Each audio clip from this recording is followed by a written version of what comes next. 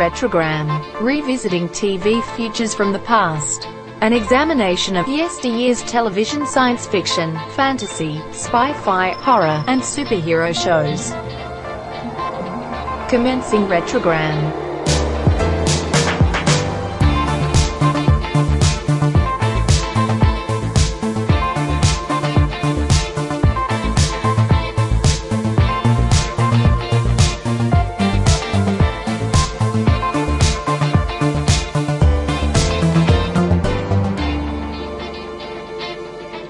Retrogram number 8728. The summer of '87. The week of July 5, 1987.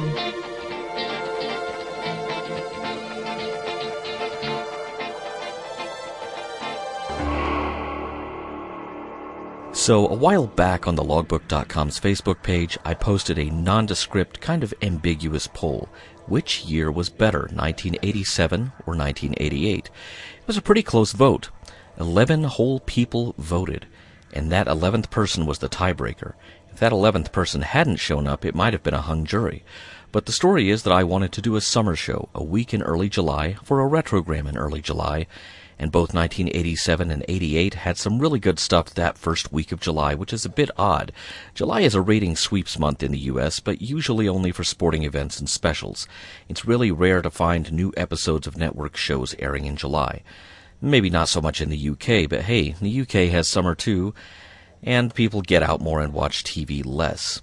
Either that or they step outside, get a taste of sweltering summer heat, and say, never mind that, I'm staying inside to watch TV. Or at least that might have been the case for the week of July 5th, 1987. You see, 1987 is the year that narrowly won that poll, so we do that year's first full week of July first, and we'll get back to that week in 1988 at a later date. But for now, as the dog days of summer settle in, let's travel back in prime time to July 1987. It was a week when the Star Cops found their chief of police, a week when Tuvok and Mr. Belding had to stop Dr. Rudy Wells from wrecking their spaceship, and a week of werewolves. Sounds to me like a pretty good week for a retrogram.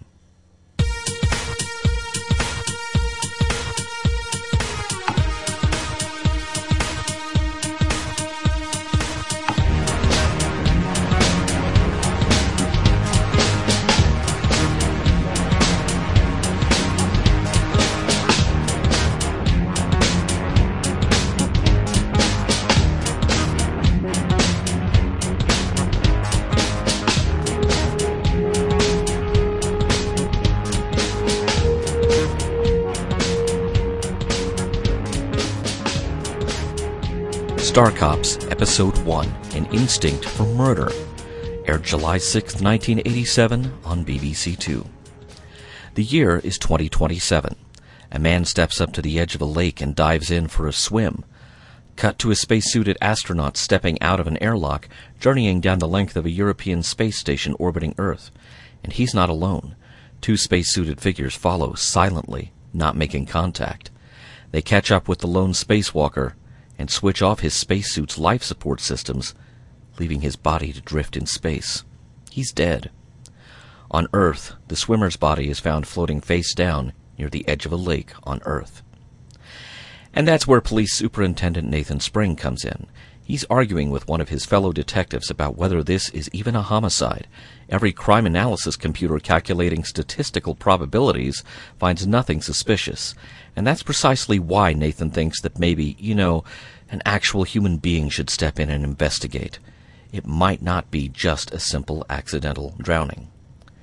And it might not be just a simple spacesuit malfunction. At least that's the story that David Theroux isn't buying. Theroux is a member of the International Space Police Force, or more colloquially, a Star Cop. He's aboard the European Space Station investigating a recent accidental death reported during a spacewalk. And it turns out it's not the only spacesuit failure that's happened lately. That has Theroux suspicious, and he's not thrilled with how casually some of the station crew is taking the news. One of them tells him that this sort of thing is bound to happen. It's the law of averages. But David Theroux doesn't like laws he didn't get to vote for, and he puts in a call to fellow Star Cop Pal Kenzie to compare notes and get a gut check. This thing has been happening a little too often, hasn't it? Kenzie simply reports what the computers have told her. The rate of deaths due to accident at the European Space Station and on the moon base are in line with what's expected, with what the computers predict. Theroux still isn't happy with that answer. There really shouldn't be any such avoidable deaths, and we shouldn't be getting used to it. Kenzie can't be bothered, though. She's more concerned with the fact that the StarCop's chief of police still has yet to be appointed. She put in for the job herself. She hears that Theroux is on the short list of candidates.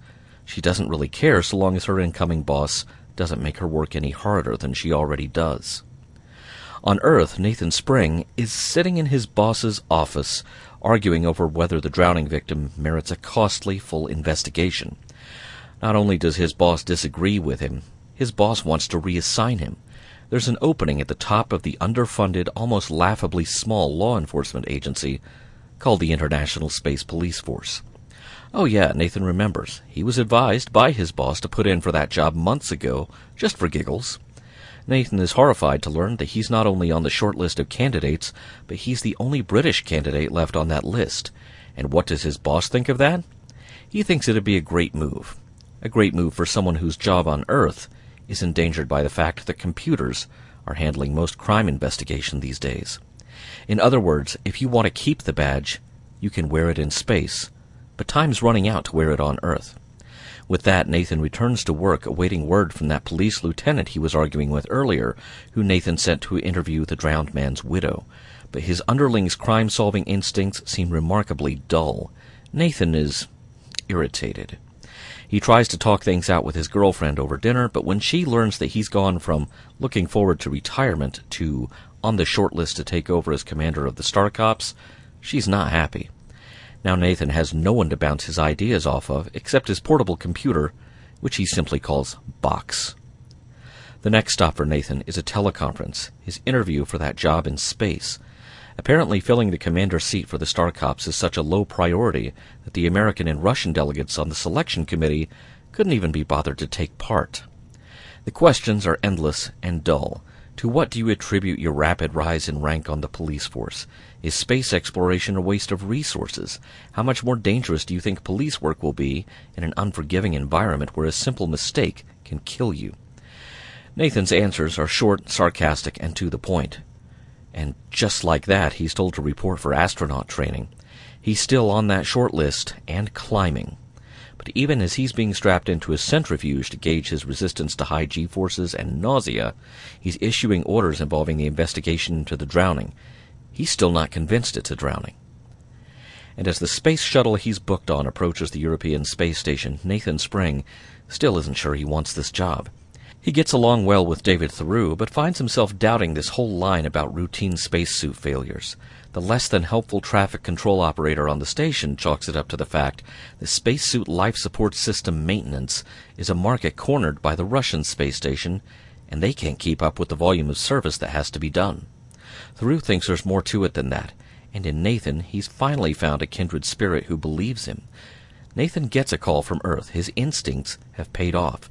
The drowned man's body is unlikely to have drifted to where it was found. The body was left there, moved by someone. The two cops compare notes on Nathan's case while observing a spacewalk at the station, and they both agree it had to have been a hit job.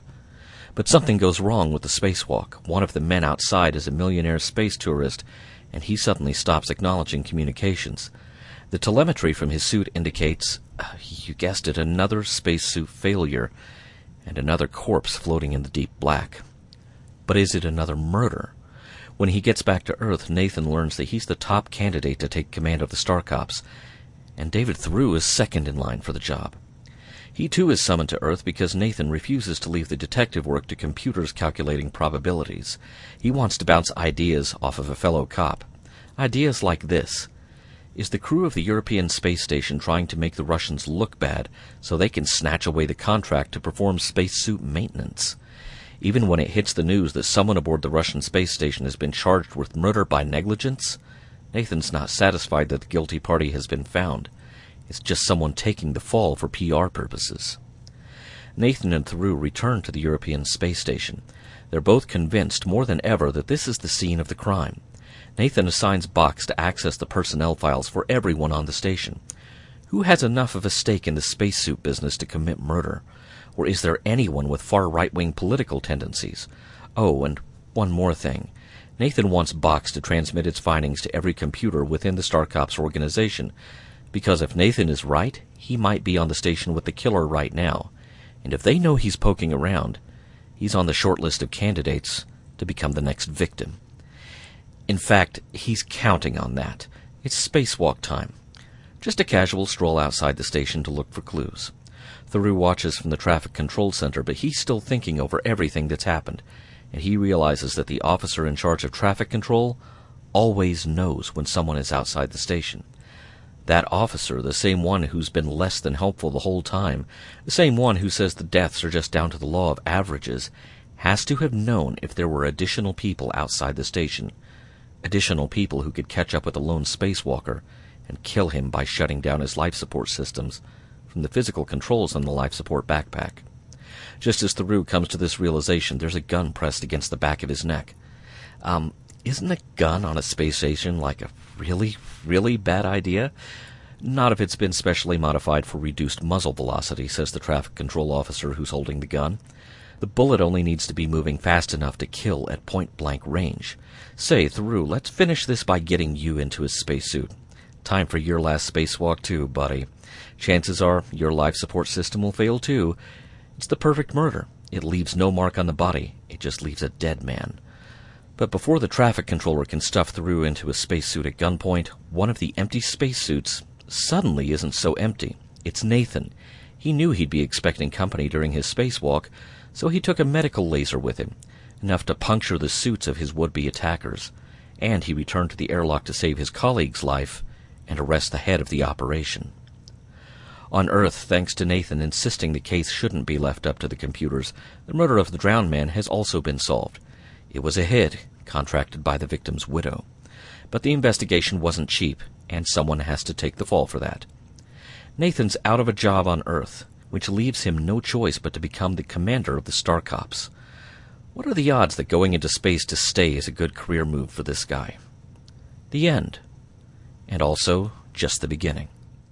StarCops was created and its first episode written by Chris Boucher, the former script editor of Blake 7, who had many times taken on the thankless task of fleshing out Terry Nation's thinner story outlines on that show, while the writing credit went to Nation himself. Truth be told, Boucher can claim as much credit for writing and guiding Blake 7 as Nation can, especially once Nation started getting ready to move to America. Chris was also a script editor on numerous police shows, including Bergerac, Shoestring, Juliet Bravo, and The Bill, and he wrote scripts for all of those series. He wrote 9 episodes of Blake 7, but they were among the best-loved episodes of that show, including the shocking series finale. He also wrote 3 Doctor Who stories, Face of Evil, Robots of Death, and Image of the Fendal, the first of which introduced Leela as the Fourth Doctor's new traveling companion. He also later wrote 4 original Doctor Who novels for BBC Books, including Corpse Marker, a sequel to Robots of Death, which in turn helped to set up the background of the audio spin-off series Caldor City. It was while Chris was working with Doctor Who script editor Robert Holmes on his episodes for that series that Holmes saw that he had the makings of a good script editor himself, and Holmes recommended Chris Boucher for the script editor job on Blake 7. The rest is history. TV scheduling is handled a bit differently in the UK compared to the States. Shows can start at weird times like 5:45, and since the BBC is commercial-free, they're not obligated to last a full hour. The next show may start at 6:25. Special event programming reshuffles the schedule, and StarCops was subjected to a lot of that reshuffling. Despite some very good reviews from some of the critics, but not all of them, one didn't always know where to find the show, and that's one reason why StarCops only lasted 9 episodes. There are other reasons too, but we will get into that in future coverage of this series. StarCops was seen on a few major market PBS affiliates in the States, including the New York PBS affiliate. This show arrived at a time when Doctor Who had attained popularity in the U.S., which had the beneficial side effect of giving numerous UK genre series a second life, including Blake 7, The Tripods, Survivors, and this show, and that helped pave the way for Red Dwarf to gain a foothold with American viewers as well. For context, Red Dwarf started just a few months after StarCops' brief run in the UK. The American audience demanded more British sci-fi, and the BBC was doing its best to satisfy that demand. Star of Star Cops is David Calder. He had small movie roles in Superman the Movie, United, The Mummy, Tomb of the Dragon Emperor, and he was Sir Robert King in the 1999 James Bond movie, The World Is Not Enough. On TV, he's been in Coronation Street, The Professionals, Cat's Eyes, Covington Cross, Cracker, The Mists of Avalon, Spooks, Midsummer Murders, Waking the Dead, Utopia, and Call the Midwife, to name just a few. He also has musical leanings and composed music for a handful of UK shows and movies in the 1970s. Now, the show's token American character was actually played by an American, Eric Ray Evans, as David Theroux. Roles in the U.S. before he moved included the 1984 movie Supergirl and episodes of Philip Marlowe Private Eye. In the mid-1980s, Eric moved to the U.K. permanently, and Star Cops was his first TV gig. He also appeared in The New Statesman, Casualty, and The Bill, and did quite a bit of stage work. Eric Ray Evans died in 1999. Among our guest stars, we have Keith Varnier as the unnamed traffic control commander. Now, why couldn't this guy have had a name, a proper name? That really would have made my life quite a bit easier. He's appeared in Survivors, Secret Army, Spy Trap, and in roughly half the episodes of the Thames television series Gems in the 1980s. Now, we have some minor sci-fi royalty mixed in with the guest cast. Andrew Seacombe, better known as Andy Seacombe. Now, he was Nathan's lieutenant on Earth. Brian Lincoln was the character's name. Andy had already appeared in The Legend of Robin Hood and numerous episodes of the BBC children's sketch comedy series Fast Forward. In the 90s, his TV roles included Casualty and Peak Practice, but his real claim to sci-fi fame happens toward the end of that decade. He was cast as the voice of Watto in Star Wars Episode I, The Phantom Menace, a role he continued to play in Episode 2 and in numerous Star Wars video games set during the prequel era. He also has an extensive list of stage credits, including Godspell, The Invisible Man, and Stags and Hens. The episode was directed by Christopher Baker. He directed episodes of Z-Cars, The Brothers, All Creatures Great and Small, Emmerdale, and Gems. He would direct 4 more episodes of Star Cops. So basically, he directed a little over 50% of the series. In the end credits, here's an interesting credit. Weightlessness by Eugene's Flying Ballet. The first episode of Star Cops had more weightless wire work than the rest of the series combined, and this was very quickly abandoned.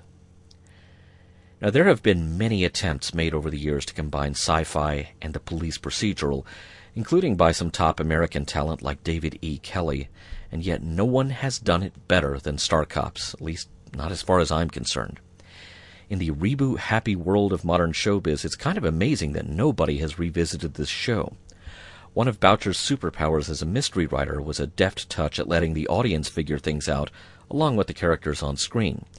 That's a hallmark of good mystery writing in any medium, and yet it seems like it's so hard to get right. I will say this about Nathan Spring, the character of Nathan Spring. It's kind of a relief to see a space hero who's going bald, maybe slightly out of shape, and he's actually competent without being ridiculously universally admired. Nathan Spring is not a superhero. That means there's some hope for some of us, after all. It occurred to me while watching this, and thinking about the Chris Boucher-Blake Seven connection, Box is really Orac by another name, although at least the degree of miniaturization is slightly more accurate here. Orac was kind of like lugging an Osborne 1 computer around everywhere. Box is about the size of a VHS tape. If the show was made today, Box might be a slightly chunkier cell phone, or maybe a smartwatch. There's a running mystery about Box's origins in this episode. Nathan finally reveals that it was a gift from his father, who was in the computer business, although even Nathan can't quite work out how his father could have afforded it. If there were any further plans to develop the background story of Box, who happened to have Nathan's voice and was therefore voiced by David Calder, they never panned out on screen. Another interesting end credit here, the BBC wishes to thank the McDonnell Douglas Corporation for their assistance, probably for the film footage of the centrifuge and underwater astronaut training. Gemini, Apollo, and Skylab astronaut Pete Conrad consulted on some aspects of the series as far as getting the weightlessness right. There are some instances of shared personnel with Doctor Who here, including production manager Gary Downey and visual effects designer Mike Kelt, who also worked on the Trial of a Time Lord space station, as well as the opening shots of the Red Dwarf spaceship in that series. The visual effects are actually really impressive for the BBC. The FX bar was a few months away from being completely reset by Star Trek The Next Generation, but it's all still very nicely done. The BBC was getting really good at this stuff about this time. An Instinct for Murder is a very good episode, but unfolds at something of a slow boil compared to later episodes. It also lacks a lot of the character dynamics that would appear later, since the character of Colin Davis, a star cop with a foul mouth and more than a hint of casual racism, wouldn't appear until episode 2, and Pal Kenzie and her career frustrations only get a few moments of time on a communicator screen here. It's interesting that, as far as practical on-set effects, there were many view screens seen in this episode of Star Cops, which were rear-projected film. You look at those now, and they kind of read as LCD screens. There's a little bit of accidental future-proofing. Kind of the same thing happens if you rewatch 2001: A Space Odyssey now. They're obviously not CRTs, and they're flat, and so you kind of look at them and think, okay, maybe, you look at them now and you think maybe those are LCD screens, although they were rear-projected film loops.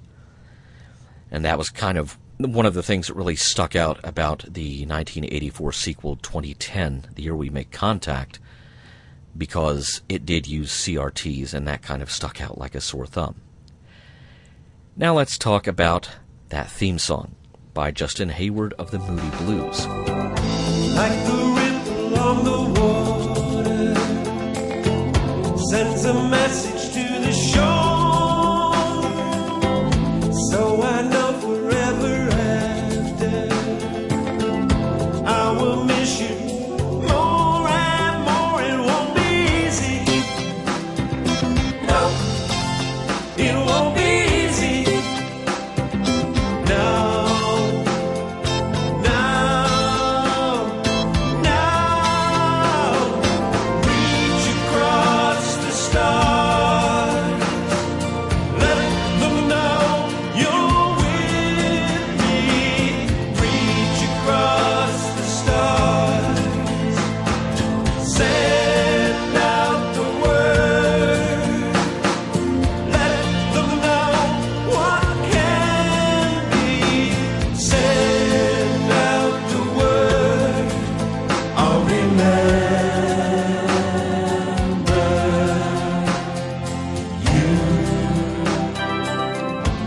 I'm going to be that guy who steps up to the plate and tells you the song actually wasn't bad. And it really should have worked in the context of the series, except that the character of Nathan's girlfriend completely disappears after this first episode. If she had continued to be part of the show, with Nathan having to maintain a long-distance relationship with her between Earth and the Moon, the song would actually fit beautifully. But without that element continuing past the first episode, yeah, I kind of have to agree that once you get past episode 1, the song makes little sense. The answer probably lies in whatever brief Justin Hayward was given before embarking on writing the song. Then again, I also didn't take offense to the theme song from Enterprise, and geez, how many TV series get theme songs written for them by half of the songwriting duo behind the majority of the Moody Blues catalog? Give it a rest, it's a decent song. Big Finish has continued the Star Cops story in audio form with 2 box sets of full-cast audio plays since 2018, though only 3 members of the original cast, David Calder as Nathan Spring, Trevor Cooper as Divis, and Linda Newton as Pal Kenzie, returned to their roles. New characters original to the audio series were recruited as well.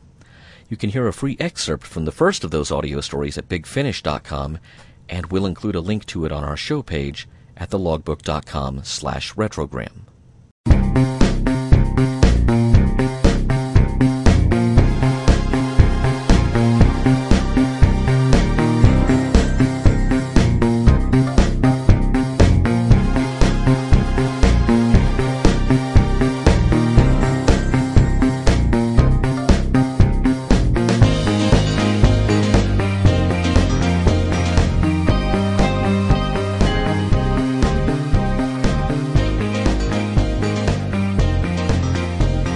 The Twilight Zone, Season 2, Episode 10, Time and Teresa Golowitz, aired July 10th, 1987 on CBS. Mr. Bluestone is a Broadway songwriter sitting at his piano, struggling with a lack of inspiration. But he's got worse problems than writer's block. There's a man in his apartment, a man he doesn't know and didn't invite. "I'm Prince," he says. And then he tells Bluestone that he's run out of time to work on that tricky number for the second act, because Bluestone's lying dead of a heart attack in the floor. The Bluestone sitting at the piano, that's his spirit in limbo, waiting to find out if he's going up there or down there. He quickly surmises that Prince is the Prince of Darkness, so this isn't looking good. When he's offered a chance to visit anywhere in time or space as part of the process of determining which afterlife he spends eternity in, Bluestone has a pretty specific part of his life he wants to go back to. He wants to go back to 1948, to a party during his senior year of high school, because he wants to see if he can change things around just enough to make it with a classmate he had a crush on, Mary Ellen Cosgrove, the one who got away, or so he thinks. Prince is underwhelmed with this request, and he says he hopes Bluestone and his hormones will be very happy together. And suddenly there he is, not accomplished songwriter Bluestone, but awkward teenager Binky Blaustein, and yet he remembers everything from his future. He knows which of his classmates will face a life of trauma recovering from injuries in the Korean War, and he kind of makes an ass of himself announcing this knowledge from the future. But one of his classmates brings him up short, Laura. She's very pretty, not the kind to bother with Binky Blaustein at all. She knows where the best booze in the house is, and that's not Laura. It's Prince, in disguise, there to keep an eye on him. It turns out he's not sure what he was thinking. He pined for Mary Ellen Cosgrove as a teenager, but seeing her now, he's not really sure why he thought she was all that. But who does catch his attention? Teresa Golowitz, a fellow plain, awkward classmate. And it's funny, Bluestone, or Blaustein, can't quite remember what happened to her. Prince reminds him, after 16 years of feeling awkward and out of place, Teresa came to this party only to sit alone while no one even bothered to say hello to her. Then she left the party and ended it all. Blaustein decides he'll be the one to sit with her. He'll be the one to say hi. Maybe he can change how all of this happened. He's just trying to strike up a conversation when the rest of his classmates urge him to sit at the piano, tickle the ivories. Here we are now, entertain us. It's funny how these same classmates are simultaneously making fun of Blaustein for being a show tune aficionado, but just this once he leans into it, and this brings Teresa out of her shell. Turns out she's a really good singer. Really good. Blaustein finishes the song and plants a kiss on her cheek, but that just elicits some comments from the peanut gallery. Oh, look, the two biggest nerds we know are a love match. Teresa excuses herself from the party, embarrassed beyond belief.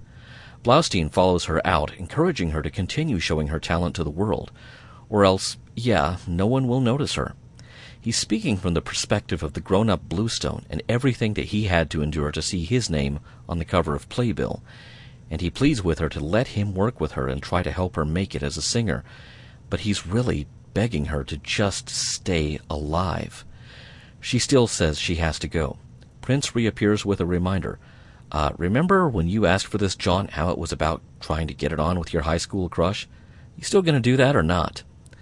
Blaustein goes and manages to break up an awkward private conversation between Mary Ellen Cosgrove and the biggest, dumbest jock from high school, the guy she would have wound up unhappily married to. And that's as much as Blaustein cares to do. He's leaving the party, and he finds that Teresa Golowitz missed her ride home, mainly because she wanted to know what time tomorrow they can work on music together. Suddenly, it's back to the present day. Blaustein's back to Bluestone. And Bluestone's holding an LP by best-selling singer Terry Golowitz, a girl who didn't kill herself at the age of 16. Prince is still there too, and he's got some good news and some bad news. Bluestone's changed history for the better, but he's got to pay the butcher bill for changing history. That isn't taken very lightly. He'll be playing piano down below for a couple of years, at least until cooler heads prevail up top. Bluestone's okay with this. After all, it can't be any worse than playing in a piano bar in Queens. The end. Now, why were episodes of Twilight Zone airing in July? It's because the show had already been canceled in February. When the series was revived in 1985, CBS changed up the Twilight Zone format by airing hour-long blocks containing 2 or 3 separate stories, though the stories themselves had originally been produced with the traditional half-hour time slot in mind.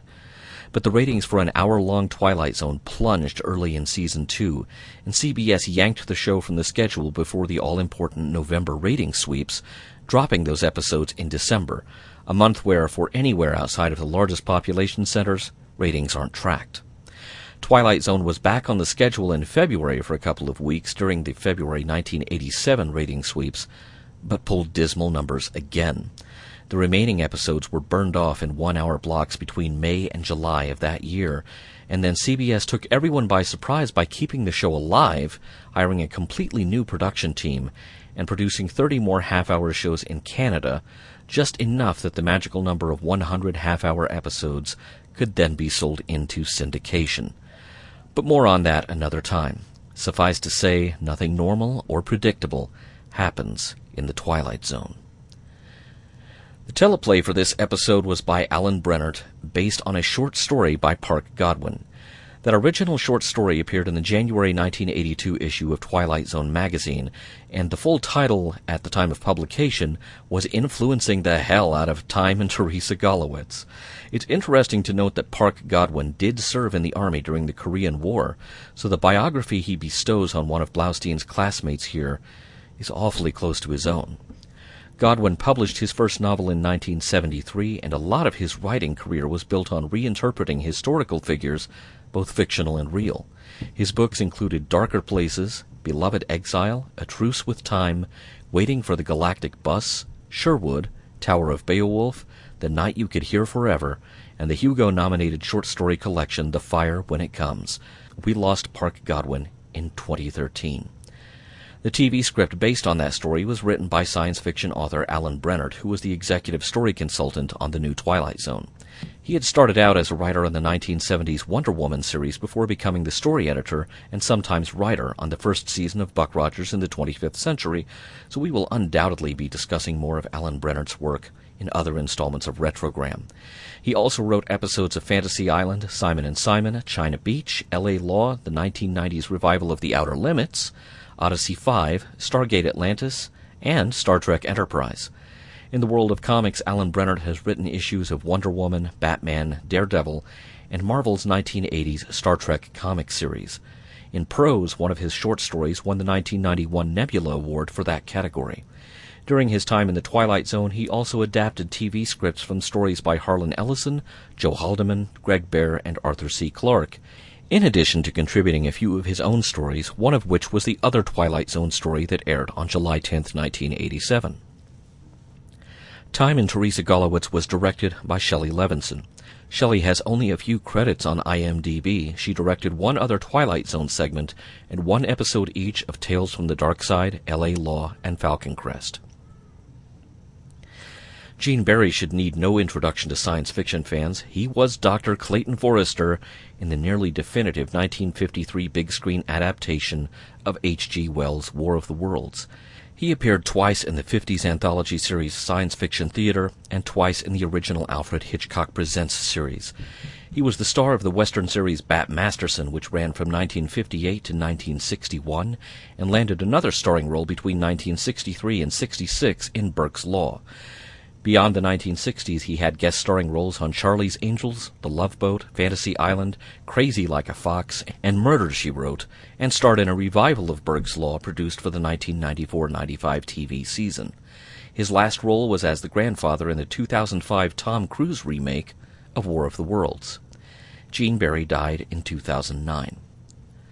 Grant Heslov as young Binky Blaustein was just starting to make his mark in Hollywood when he starred in this Twilight Zone episode. He had already appeared in Happy Days, Joni Loves Chachi, Hardcastle and McCormick, Family Ties, Spencer for Hire, Facts of Life, and L.A. Law by the time he filmed this episode. He went on to appear in Murder, She Wrote, 21 Jump Street, 30-something, Seinfeld, the pilot movie for Fox's made-for-TV superhero Mantis, Hercules: The Legendary Journeys, the 1990s Outer Limits revival, The X-Files, and recently as Doc Danica in Hulu's TV adaptation of Catch-22, where he was also an executive producer and directed 2 episodes. As the adult Bluestone, Paul Sand doesn't have quite as much screen time. After some guest starring roles in the likes of Bewitched and The Mary Tyler Moore Show, Paul headlined his own series titled Paul Sand in Friends and Lovers during the 1974-75 season on CBS. And yes, Paul Sand in was part of the title. CBS promoted the show heavily because it was produced by Mary Tyler Moore's MTM Entertainment, and Sand was considered a rising comedy star at the time, but his show was a huge ratings disappointment and was canned after only 15 episodes, to be replaced at mid-season by a new sitcom called The Jeffersons. He went on to appear in Wonder Woman, Supertrain, Taxi, Laverne and Shirley, Alice, The Love Boat, St. Elsewhere, Magnum P.I., Who's the Boss, Empty Nest, Erie, Indiana, The X-Files, Sliders, and Joan of Arcadia, among quite a few others. That's right, Obi. Probably the most recognizable cast member is Gina Gershon, who had broken into showbiz via music videos in the early 80s. From here, she would go on to appear in The Days and Nights of Molly Dodd, Cop Rock, Melrose Place, all on TV, with movie roles in Cocktail, Showgirls, Bound, the movie that was the Wachowskis' calling card before The Matrix, Face Off, Slackers, and quite a few others. She's also done voice work on such animated series as Spider-Man and Tripping the Rift.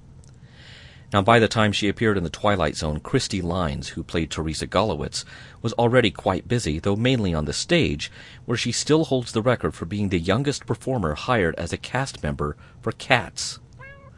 This is one of only a handful of TV guest-starring appearances for her, although she's done quite a few commercials, and is now an in-demand public speaker specializing in training sales professionals.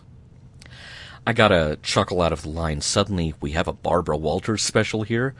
If someone watches this episode 20 years after today, say 2039, will that even make sense? Will they know what that means? Gene Barry is pretty sinister as Prince here, although I got a chuckle while reading my carefully written synopsis, thinking of what it would be like to imagine Prince, as in Purple Rain and Raspberry Beret Prince, filling that role. I don't know if Paul Sand and Grant Heslov got to meet and compare notes on their shared character, but they did a really good job of portraying the same guy at the beginning and end of his adult life, the alpha and omega, one full of optimism, the other full of pessimism and sarcasm. Now, when young Blaustein starts rattling off facts and figures about a classmate who will be going to war, I kind of hate the character at that moment. But once he gets caught up in the moment of being young again, he's so likable, and he seems miles away from the beaten-down, cynical guy we already met. The guy who's been married and divorced and is convinced that no one will really miss him when he's gone. The fact that it's that character who does become convinced that one of his classmates will be missed is what redeems him. It's a really sweet story, and in the end, I'm glad he doesn't carry through with his much more cynical reason for going back in time. The really sad thing is, whatever work Bluestone did with Cherry Golowitz, it doesn't seem to have changed his lot in life at all. Maybe it's an obvious feel-good story that doesn't have much of a Twilight Zone sting in its tail, but sometimes that's okay.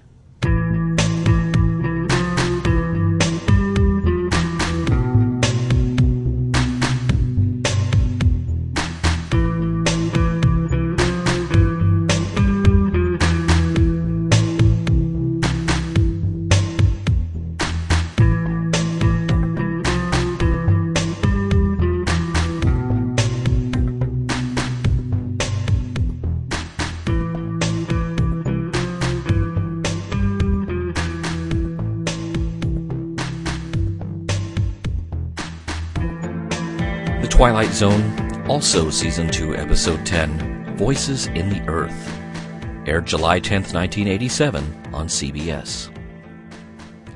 An expedition orbits a forlorn, ruined planet in their spaceship, analyzing its toxic atmosphere. Mostly carbon dioxide, methane, hydrogen, argon, nary a trace of oxygen or nitrogen to be found. It's barren of any form of life. One of the younger crew members asks Professor Knowles if there's any record of this planet in the database. "Oh yes," the professor replies. "He's heard of this planet, he's read about it, he's written about it. He's never been there. It's called Earth. Humans haven't lived there for 1,000 years. The ship plows through the yellowish toxic atmosphere to come in for a landing. Time for a look around, though the professor isn't even sure what he's looking for. After all, archaeological expeditions have been here, and they've already recovered plenty of artifacts from Earth. The commander of the ship, Jacinda Carlisle, tells Knowles he has only 4 days to find whatever it is he came to find, because that's when the mining ships arrive to finish strip mining this otherwise worthless planet where no one can live, down to its core. The professor explores an abandoned building, but he thinks he hears a noise. He checks in with the younger members of the landing party, who didn't hear anything, and they don't detect anything. When the professor looks up, he sees people not in spacesuits, people from another time seemingly going about their everyday lives, glowing people that he can see through. Maybe time to leave, but one of those people appears directly in his path. "Join us, Professor," the man says, and when the professor looks around in a panic, he's alone. Back on the ship, Professor Knowles is still rattled by what he saw.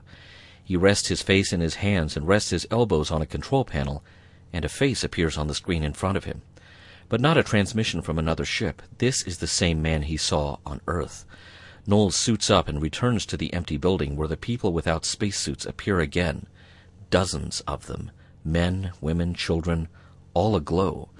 The man who keeps speaking to Knowles tells him, "It's okay to remove your helmet. We've restored the air so you can breathe here." And then they have so many questions. Where are the others? Is humanity returning to Earth permanently? Knowles doesn't have those answers, but he has a question of his own. Who are you? We're the ones who stayed behind, the ones who couldn't fit on the ships as they left Earth behind 1,000 years ago. We're their souls, their shadows, and we want you to do what no one would bother to do before. Save the Earth. Knowles decides it's time to bring someone else into this building, so these ghostly remnants of the human race can plead their case to someone else, so maybe someone will believe him. He brings Jacinda, but no one appears, and now she thinks he's lost it.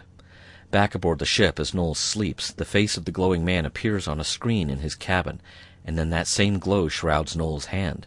He effortlessly breaks a metal leg off of the table in his cabin, all without waking up, and then he walks to the empty bridge of the ship, almost like he's sleepwalking, and he begins smashing the controls. It's only when Jacinda and the rest of the crew arrive to stop him that he comes to, with no idea of why he's there or what he was doing. It'll take time to repair everything, and that means the mining operation has been delayed.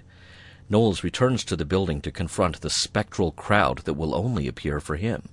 Why do they need his help so badly? Because they can't travel through space in this ghostly form. They need a host body to travel. Knowles isn't happy about the prospects of being the hostess with the mostest ghostists, and he delivers his judgment on this man and his entourage. They lived on Earth before Knowles was even born, and their generation could have done something to save the planet, but they didn't. He invites them to go ahead and take him over. He can't exactly stop them, but deep down he knows they want to leave because they're cowards. Liftoff day. It turns out that Knowles didn't do that much damage to the ship. It's time to get out of here and stop delaying the mining operation. But then, thunder? Not just thunder, but a whole thunderstorm. Water is falling from the skies, and it's heavy with amino acids and nutrients, the precursors of life. Primitive ocean life is already starting to register on the sensors. Complex cyanobacteria. Life is forming on Earth as it did millions of years before, but faster this time. Knowles suits up and goes outside, but the atmosphere has already changed enough for him to be able to breathe without his helmet. As he walks back up the ramp into the ship, he fails to notice grass is already starting to grow. The end. There is so much past and future sci-fi talent here, it's hard to know where to start. But let's start with Martin Balsam as Professor Donald Knowles. On the big screen, you've seen him in On the Waterfront, 12 Angry Men, Psycho, Breakfast at Tiffany's, 7 Days in May, Tora, Tora, Tora, All the President's Men, St. Elmo's Fire, Delta Force, both the original and the remake of Cape Fear, and, of course, Mitchell. On TV, he was the first Dr. Rudy Wells in the original pilot movie for The $6 Million Man, and he appeared on Have Gun Will Travel, Alfred Hitchcock Presents, and he made 2 appearances in the original Twilight Zone, and had already appeared once before in the 80s revival series. Other TV work in his vast resume includes The Man from U.N.C.L.E., The Fugitive, Kojak, Maude, Archie Bunker's Place, and the 1985 miniseries adaptation of James A. Michener's novel Space. Martin Balsam died in 1996. Born in England, Jenny Agutter had been acting professionally since the age of 12. She was only 24 when she landed the leading female role in the movie Logan's Run, and her career grew rapidly on both sides of the Atlantic from there. A 1997 two-part $6 Million Man story, guest shots on Magnum P.I., The Two Ronnies, The Equalizer, Murder, She Wrote, Dream On, Red Dwarf, Spooks, the show which was retitled MI5 for American consumption, and Call the Midwife.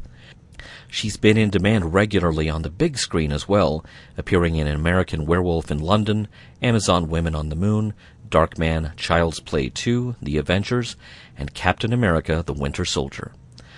Who else is on this ship? Just Tim Russ, age 29, a couple of years into his acting career, and almost a decade before he became Tuvok on Star Trek Voyager. We'll be running into Tim a lot in other installments of Retrogram because get a load of some of his early credits.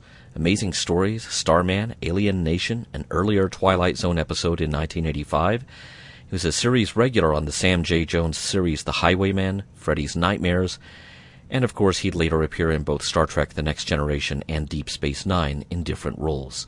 SeaQuest 2032, Supergirl, The Orville. I'm really just highlighting his genre roles there because his resume is huge. Tim Russ has been in everything. In fact, his previous role before this Twilight Zone episode was as the officer in Spaceballs who goes down to the planet and can't find shit. Tim's fellow junior spaceman, Dennis Haskins, surely needs no introduction either. Just a year after this episode of Twilight Zone, he was cast as Principal Belding in a kids' sitcom called Good Morning, Miss Bliss, which underwent some minor casting changes and a title change to become Saved by the Bell. He's also appeared in Chips, The Greatest American Hero, Amazing Stories, The West Wing, It's Always Sunny in Philadelphia, Mad Men, and How I Met Your Mother, and he pretty much owns the phrase, "What is going on here?"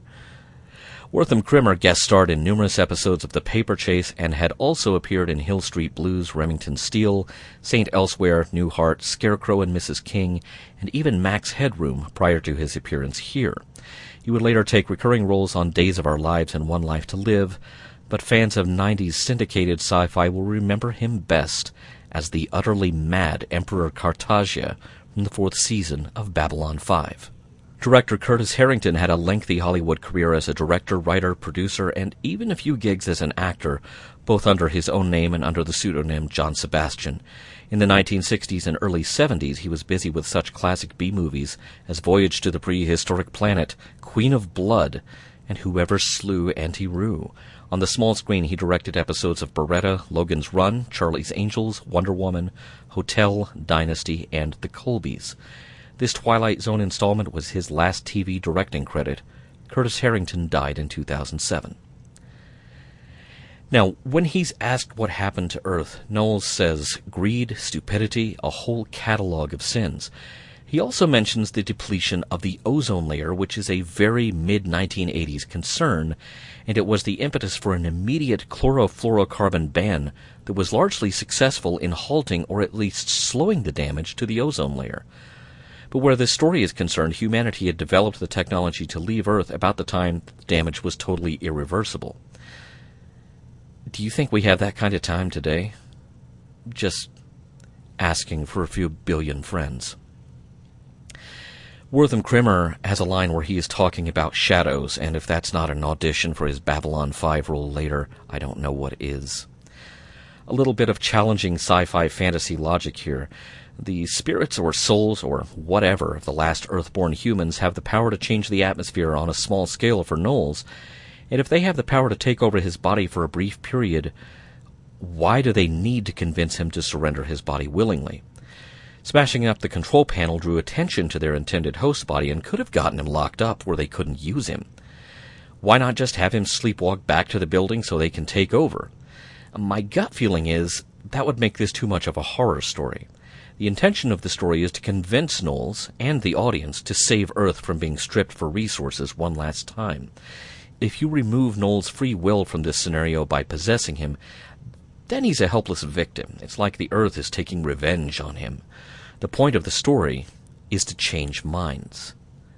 It's a pity that this same wisdom about saving the only home humanity has seems to be evading elected officials over 3 decades later. If it's gone from common sense in 1987 to hotly debated political issue in 2019, then our generation is suddenly that generation that could have done something to save the planet, but didn't. A generation that perhaps has earned extinction in the process. You've got to love the very, very 80s set pieces from Modern Props. They have been in so many, many other shows, ranging from V to Star Trek The Next Generation. And here's the funny thing. I went to Modern Props' website. All of these pieces can still be rented. If you are so inclined, for whatever reason, I'll include the links on the show page at thelogbook.com/retrogram to some of the set pieces at Modern Props that were seen in this episode. You can call them up, tell them Retrogram sent you, and they'll pause for a moment and they'll say, "Retro what?"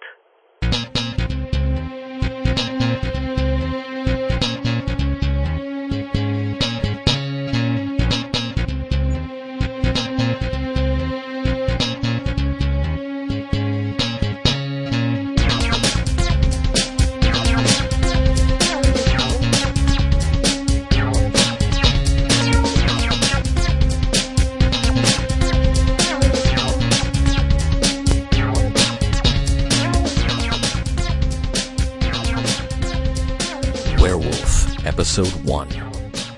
A nightclub, the 80s. A little bit of Mike and the Mechanics on the jukebox. And somebody is stalking slowly through the club, alone, kind of freaking people out. He steps up to the bar and gets a drink. He's got some kind of a mark, a scar, almost like a pentagram, burned into the palm of his right hand. And it starts bleeding after he starts drinking.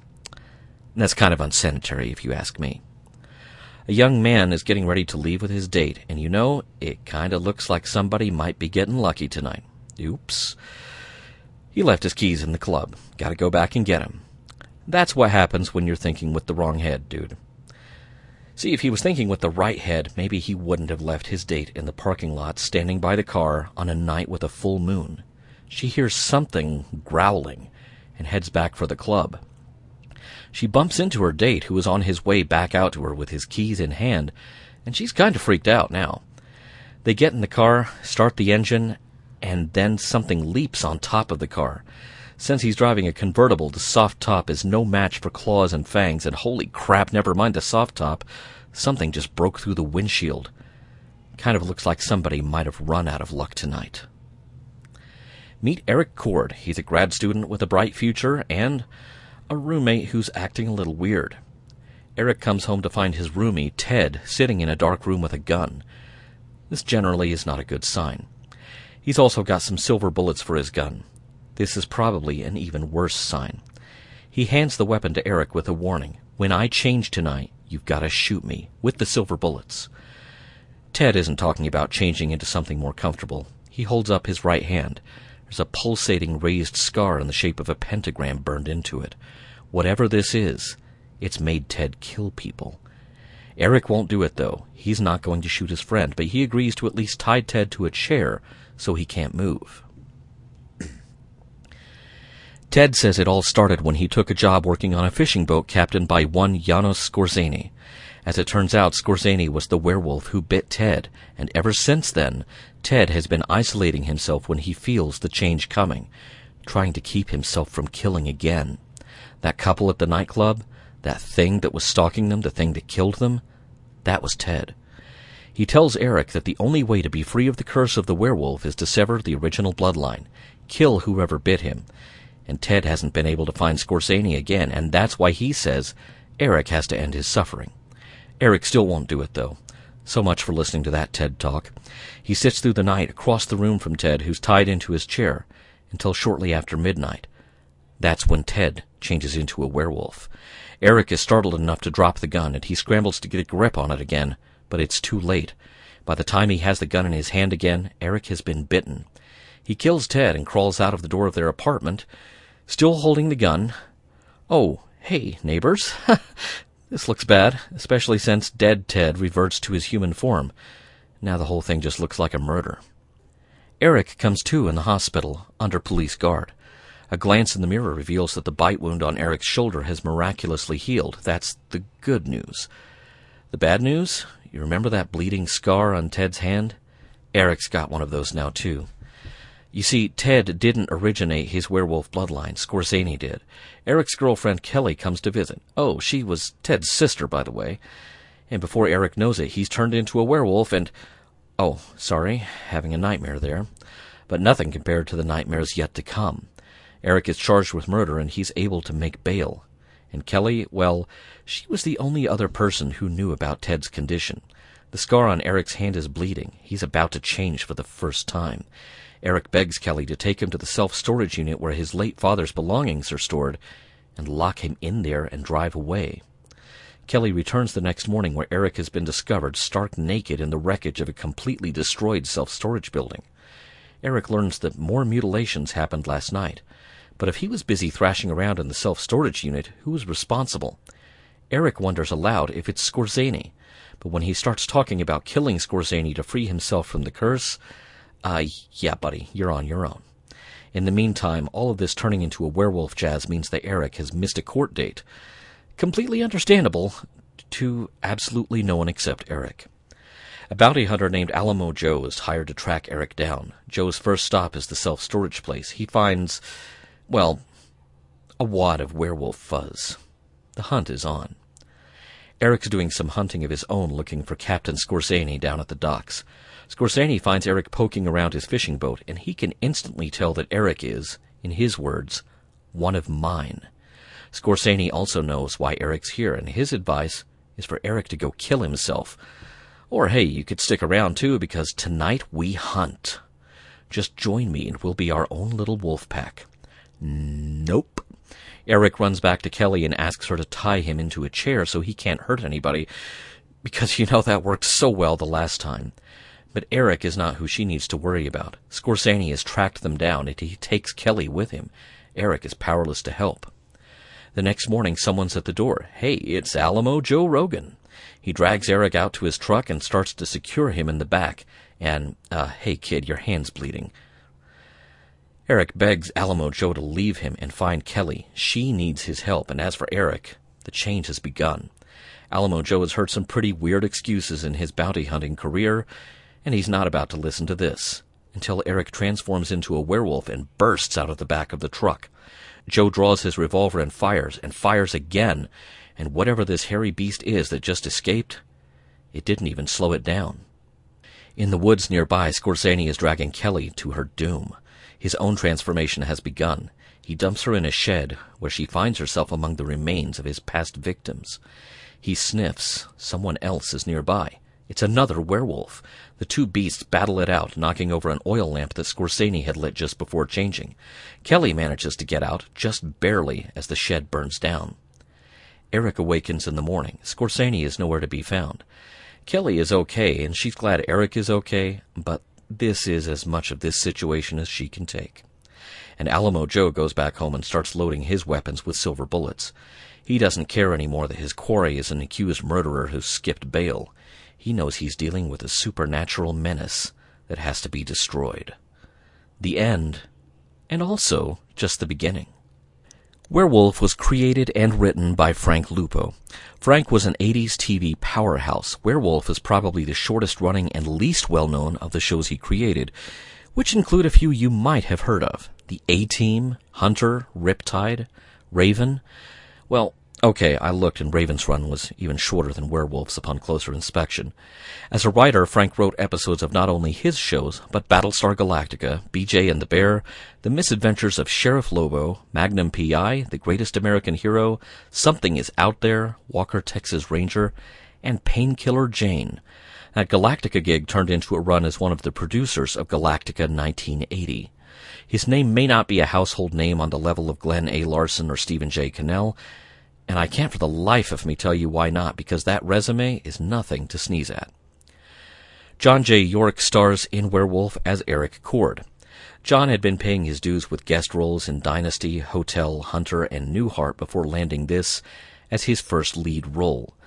Now, after Werewolf, he went back to guest shots on Family Ties, Murder, She Wrote, 21 Jump Street, before landing his best-known role in 1991 as Malcolm Max Scorpio on General Hospital, where he has appeared in 600-odd episodes between 1991 and today. I mean, literally today as I'm recording this. That character also appeared on another daytime soap, Port Charles, and in between daily soaps, John has done guest appearances on Veronica Mars, The Wizards of Waverly Place, and Castle, to name just a few. He's probably got a big fan base now for whom Werewolf is just an answer to a trivia question. Lance Legault stars as Alamo Joe. Lance has appeared in Land of the Giants, Logan's Run, Wonder Woman, The Incredible Hulk, Battlestar Galactica, CBS 1979 pilot for a potential Captain America series, Buck Rogers in the 25th Century, Voyagers, Knight Rider, Automan, Quantum Leap, Star Trek The Next Generation. That's just the stuff he's been in that Retrogram covers. We're not even counting all of his non-genre appearances there. Lance Legault is a mainstay of 70s and 80s TV. We will be seeing Lance and his work in many other installments of Retrogram, but for the record, he died in 2012. TV legend Chuck Connors stars as Janos Skorzeny. If I need to explain to you that Chuck Connors was the star of The Rifleman, you may need to get off my lawn. No, I'm just kidding. This podcast is here to educate and entertain you, not to age shame you. As the star of ABC's Western The Rifleman between 1958 and 1963, Chuck Connors was a household name. He even hit the campaign trail for his friend Ronald Reagan when Reagan was running for governor of California, because then you had double the Hollywood Western star power in one place. Chuck Connors went on to star in numerous other series, some of which didn't last too long. Arrest and Trial, Branded, Cowboy in Africa, to name just a few. As a guest star, he was seen in Night Gallery, Police Story, The $6 Million Man, Walking Tall, Roots, Here's Lucy, Fantasy Island, The Love Boat, The Yellow Rose, Spencer for Hire, and Murder, She Wrote.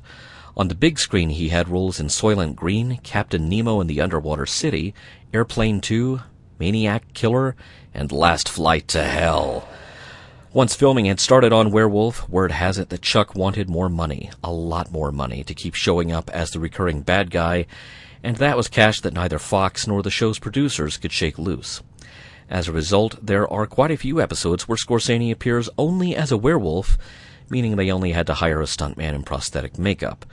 Toward the end, we find out that the originator of Eric's werewolf bloodline is someone else entirely, allowing the writers to kill off Chuck Connors' character once and for all. Man, don't ask them for lunch money. They will end you.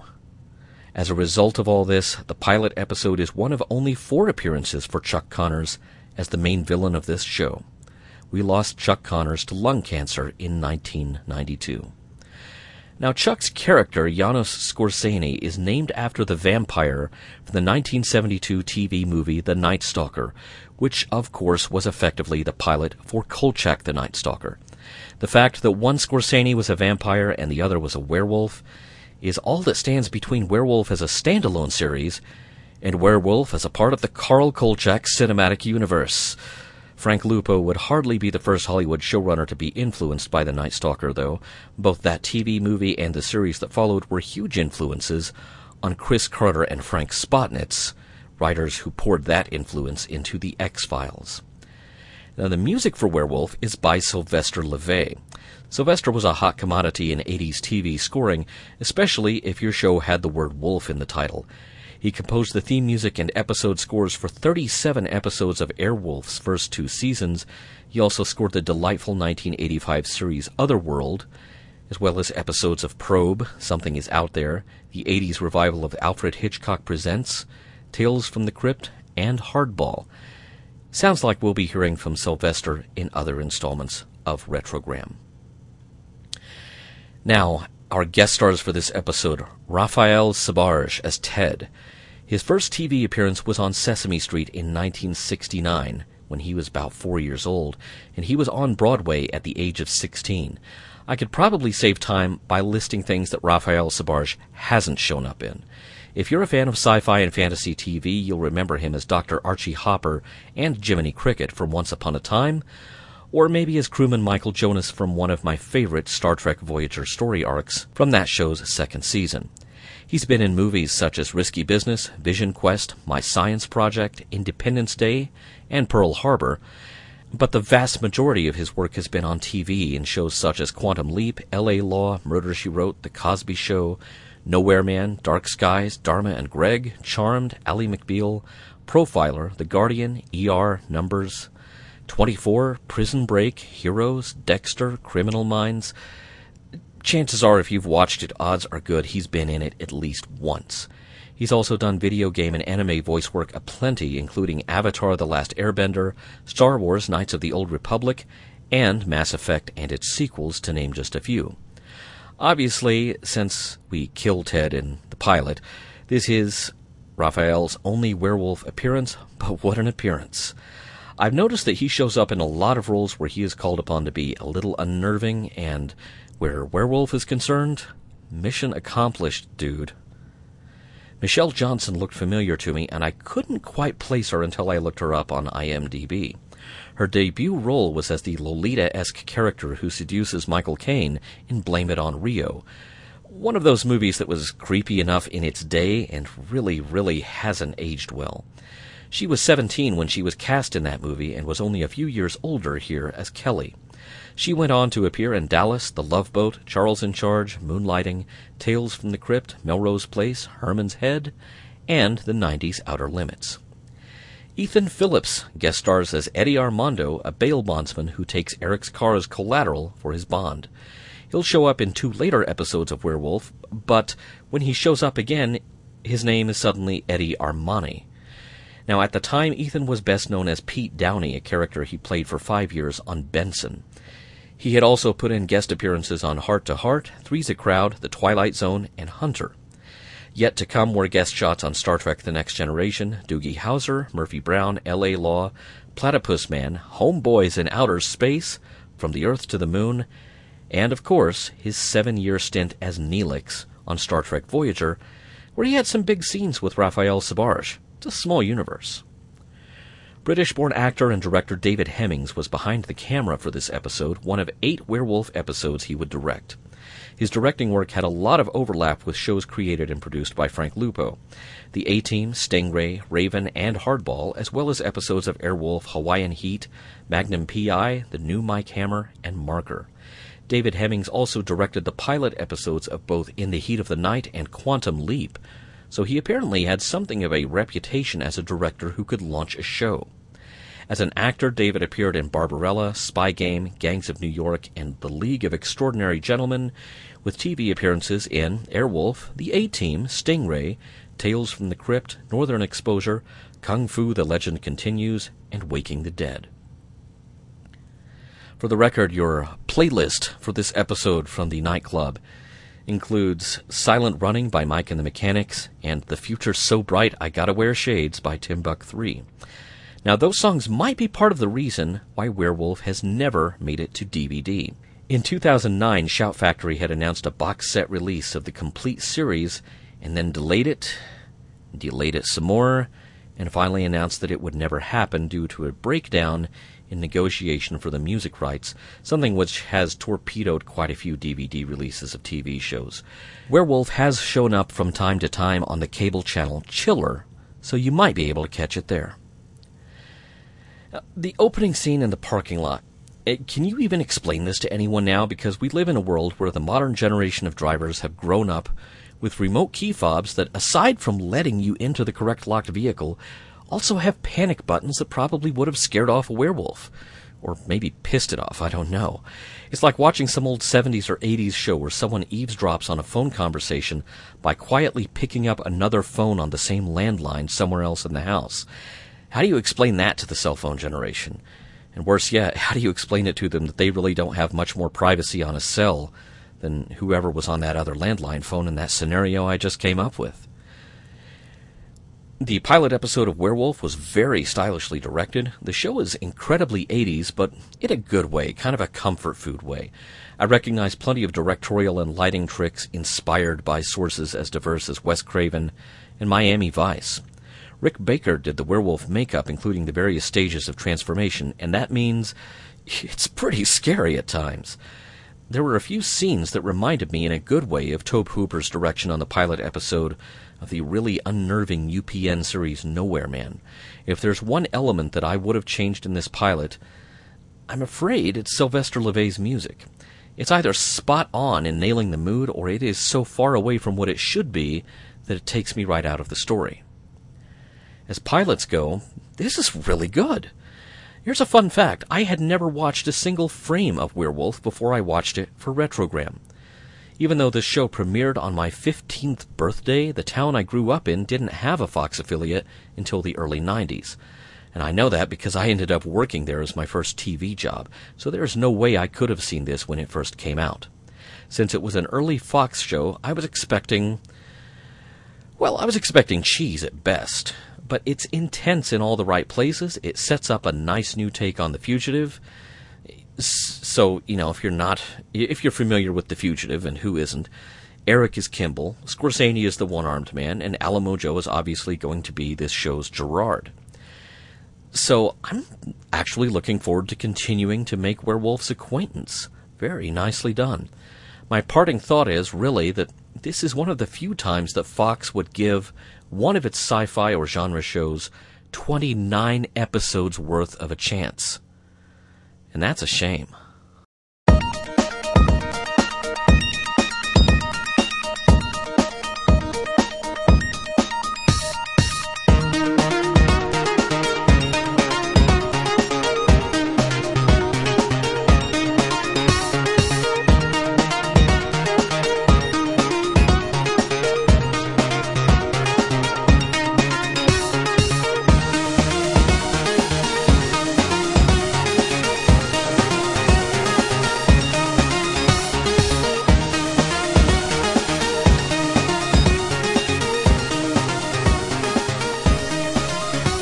Two pilots and 2 episodes of a dead show walking, though it was a show that would prove to be undead before long.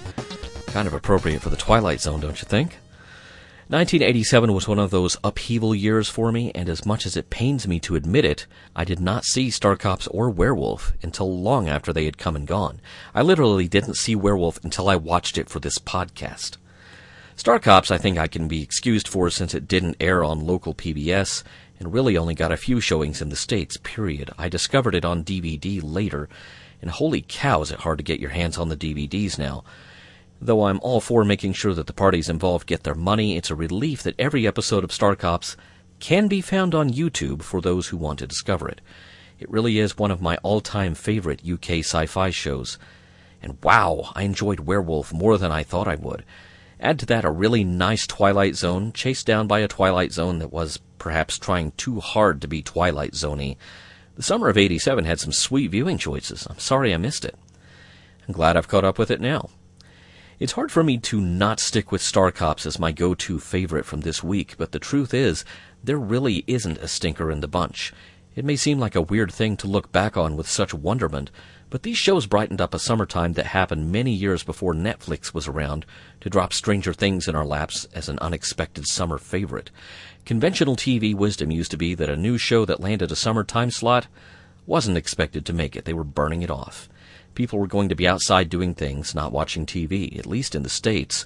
July sweeps was where shows went to die an inglorious death. But maybe it was also where shows went if they were smarter than what was on the air during the big November, February, and May sweeps. And in that context, maybe the summer of '87 wasn't so bad after all. The Retrogram podcast was researched, written, and hosted by Earl Green. The show's theme music was composed and performed by Jazar and licensed under Creative Commons. You can find more of his work at betterwithmusic.com and at freemusicarchive.org. Free Music Archive is also home to lots of other great music. Additional music in this episode was by Philip Gross, also licensed under Creative Commons. If you like Retrogram, give a big thanks to the Logbook.com's Patreon supporters. If you love Retrogram, become one of them. Every little bit helps keep the Logbook.com and its podcasts and videocasts going.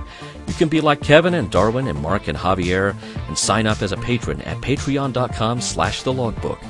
You can also support the site by buying t-shirts and other goodies from our store at redbubble.com/people/thelogbook, including brand new designs to show your love for Retrogram. Or you can order all sorts of things through our affiliate links at thelogbook.com/store from places like Amazon and eBay. And hey, if you haven't binge-watched the newest version of The Twilight Zone, sign up for a free week of CBS All Access through our links. And if you decide to stay as a subscriber, that helps the Logbook and Retrogram out a lot. Retrogram is a production of thelogbook.com.